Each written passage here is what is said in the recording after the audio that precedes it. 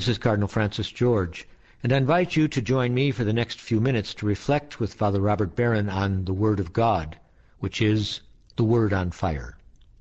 Father Barron will challenge us to open our hearts to the Word on Fire, which is God's word of love for each of us. If our hearts are open, the Lord can change and transform us so that we might speak with love about the one who is love. The Archdiocese of Chicago, through the generosity of Sacred Heart Parish in Winnetka, now presents the Word on Fire. Peace be with you. Friends, today we talk about one of the great stories in the Gospel of John, the story of the man born blind. Last week we looked at the woman at the well. Next week we'll look at the raising of Lazarus. Right here in the middle of Lent, the Church gives us three of the most magnificent readings in the New Testament.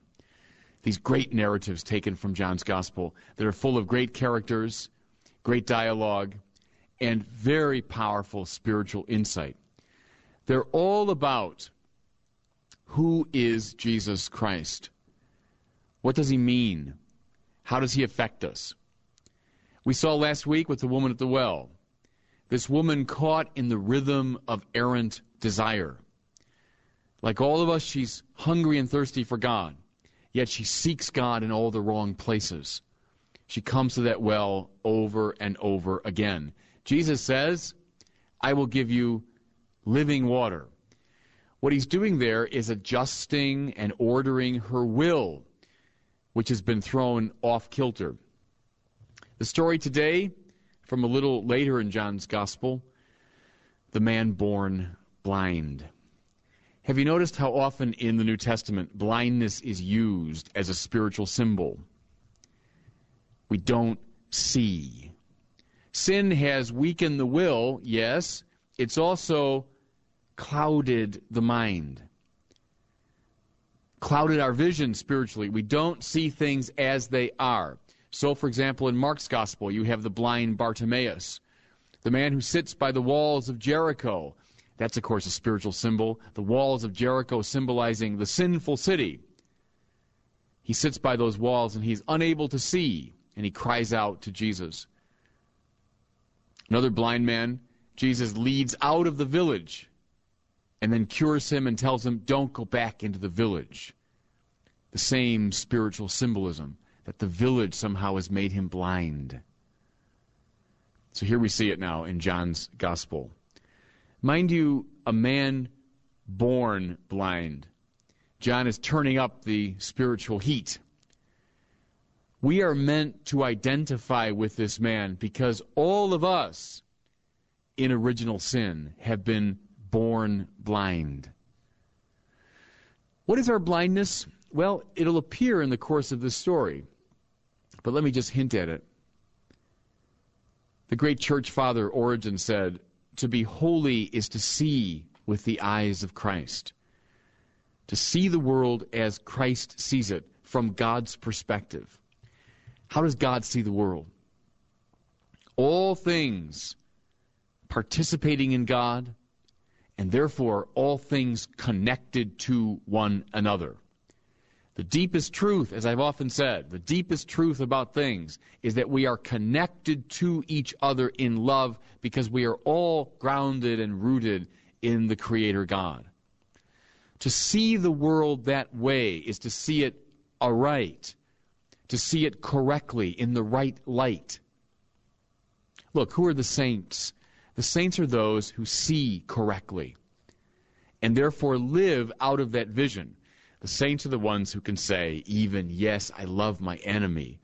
I bless those who curse me. I pray for those who maltreat me, because they know that underneath all of those divisions, there is a deeper and more abiding truth. The man born blind, which is to say, every one of us. That's somebody who doesn't see right, who's blind to this deep truth, who instead sees the world as a collection of antagonistic individuals. My ego, my prerogatives, my life over and against yours. You are above all a threat to me or an opportunity for my own aggrandizement. That's blindness Christians, that spiritual blindness. Now, let's look at the narrative itself. Jesus sees this man born blind. He's probably begging at the gate, as blind people in those days were forced to do. The disciples say to him, "Lord, whose sin is it, his or his parents, that's responsible for his blindness?" In other words, look how antagonistic they are immediately. They're looking for a way to blame him.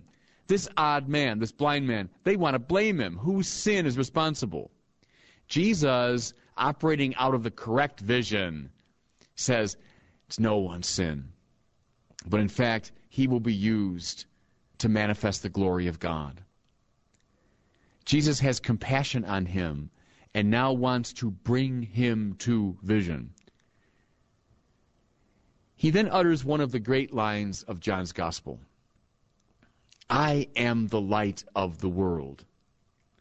In John's Gospel, you have a whole series of these statements, the I am statements. I am the bread of life.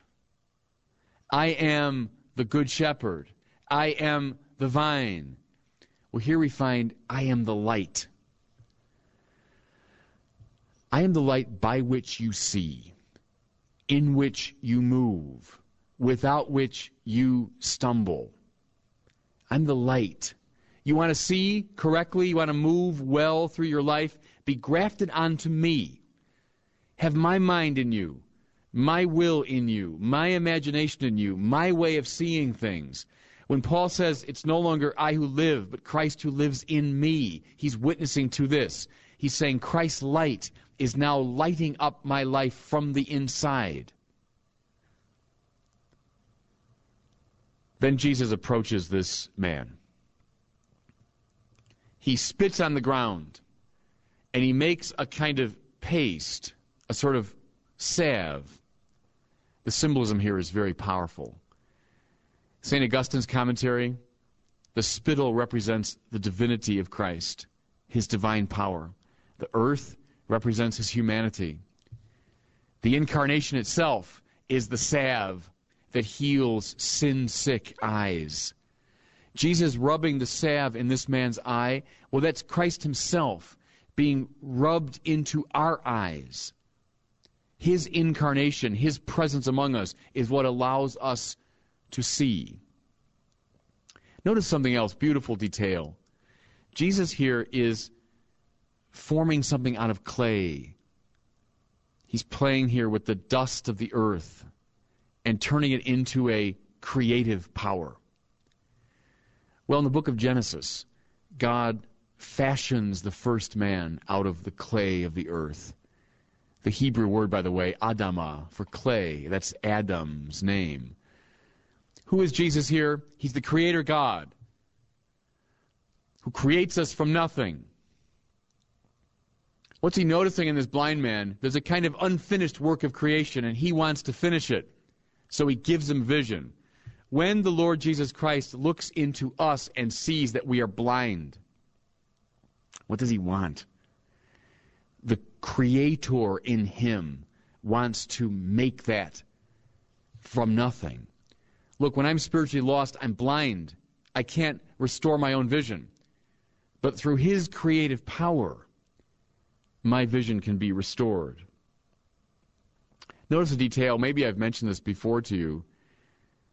One of the earliest terms to describe Jesus is soter in the Greek. It just means healer.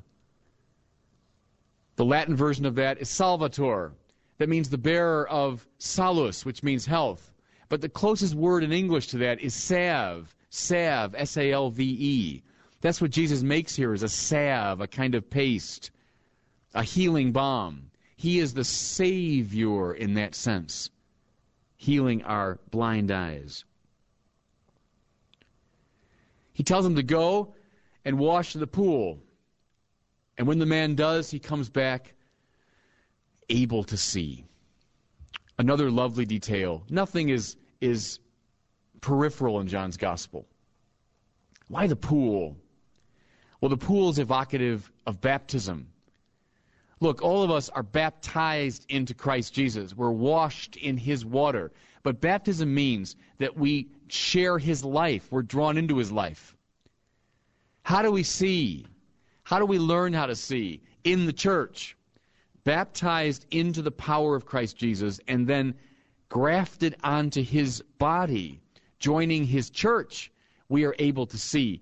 You know, part of this, Christians, is all of us in the church teach each other how to see. When someone says to you, no, you're not seeing that right. You're not looking at the world as a Christian. Well, that's the church, the community of the baptized that's helping you to see. That's wonderful detail, that he washes in the pool and then his sight returns. Now, you might say, at this point, I suppose the story is basically over. Jesus finds this man born blind. He salves him, he washes him, and he gives him his sight. End of the story. Well, not really. In fact, in John's telling, the story just begins to heat up around this time. Notice something curious, and you'll find it frequently in the Gospels. Jesus does something amazing. Heals someone. He manifests God's creative power. What's the reaction? Oh, sometimes people are amazed and grateful and so on. But how often in the Scriptures, the reaction is one of anger, disappointment. How could he do this? Outrage.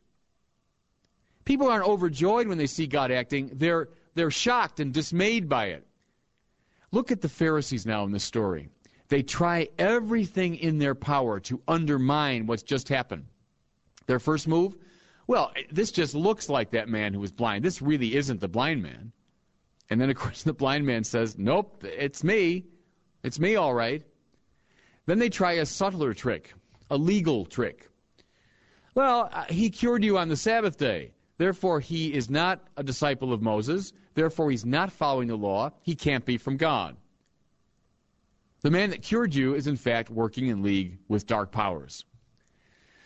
The blind man, in a beautiful statement, just says, look, I don't know if he's a sinner or not. All I know is that I was blind and now I can see. He is stating the simple spiritual facts. He's come to vision through Christ. What are they trying to do? Everything in their power to deny it.